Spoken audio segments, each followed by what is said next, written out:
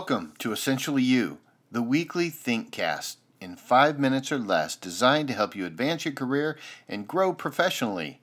My name is Mark Mathia, and I believe that if you can rock it at work, you can love your life. Welcome to the show. Every so often, I find myself overly connected to my achievement devices. You know them as cell phones, iPads, you name it. See, I love to get things done, and it's in those hurried moments that I lose myself in activity. Now, most of the time, it's all good things, but even in that moment, life passes me by in a subtle blink of an eye. It's in these times when my two-monitor technology at work is not enough, and I wish I had a third cell phone, another tablet, and a remote Wi-Fi signal that would boost my connection to the complex world I'm existing in.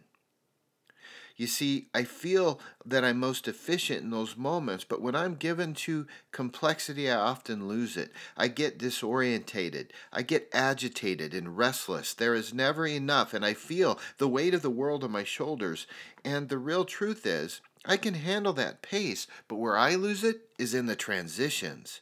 Now, transitions are those times moving between task to task or event to event. Transitions often happen where that's where my ideas populate my thinking, and the world is in living color. It's also when I reach for my cell phone, check Facebook, and then start to feel less than and lose time.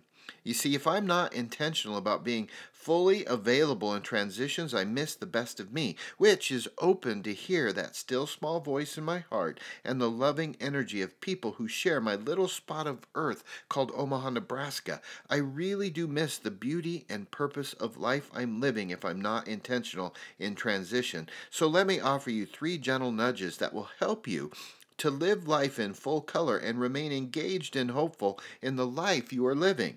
They are, number 1, create moments in your transitions. Make them a thing and make them special. Number 2, take a pause to hear from within. How's your body doing? And what are you hearing from yourself? And number 3, put down the mobile devices and acknowledge the beauty of the beating hearts that surround you. In order to fully rock your work, we must be intentional about loving our lives. Transitions are the key to the connection and making all things possible when it comes to rocking our work and loving our life.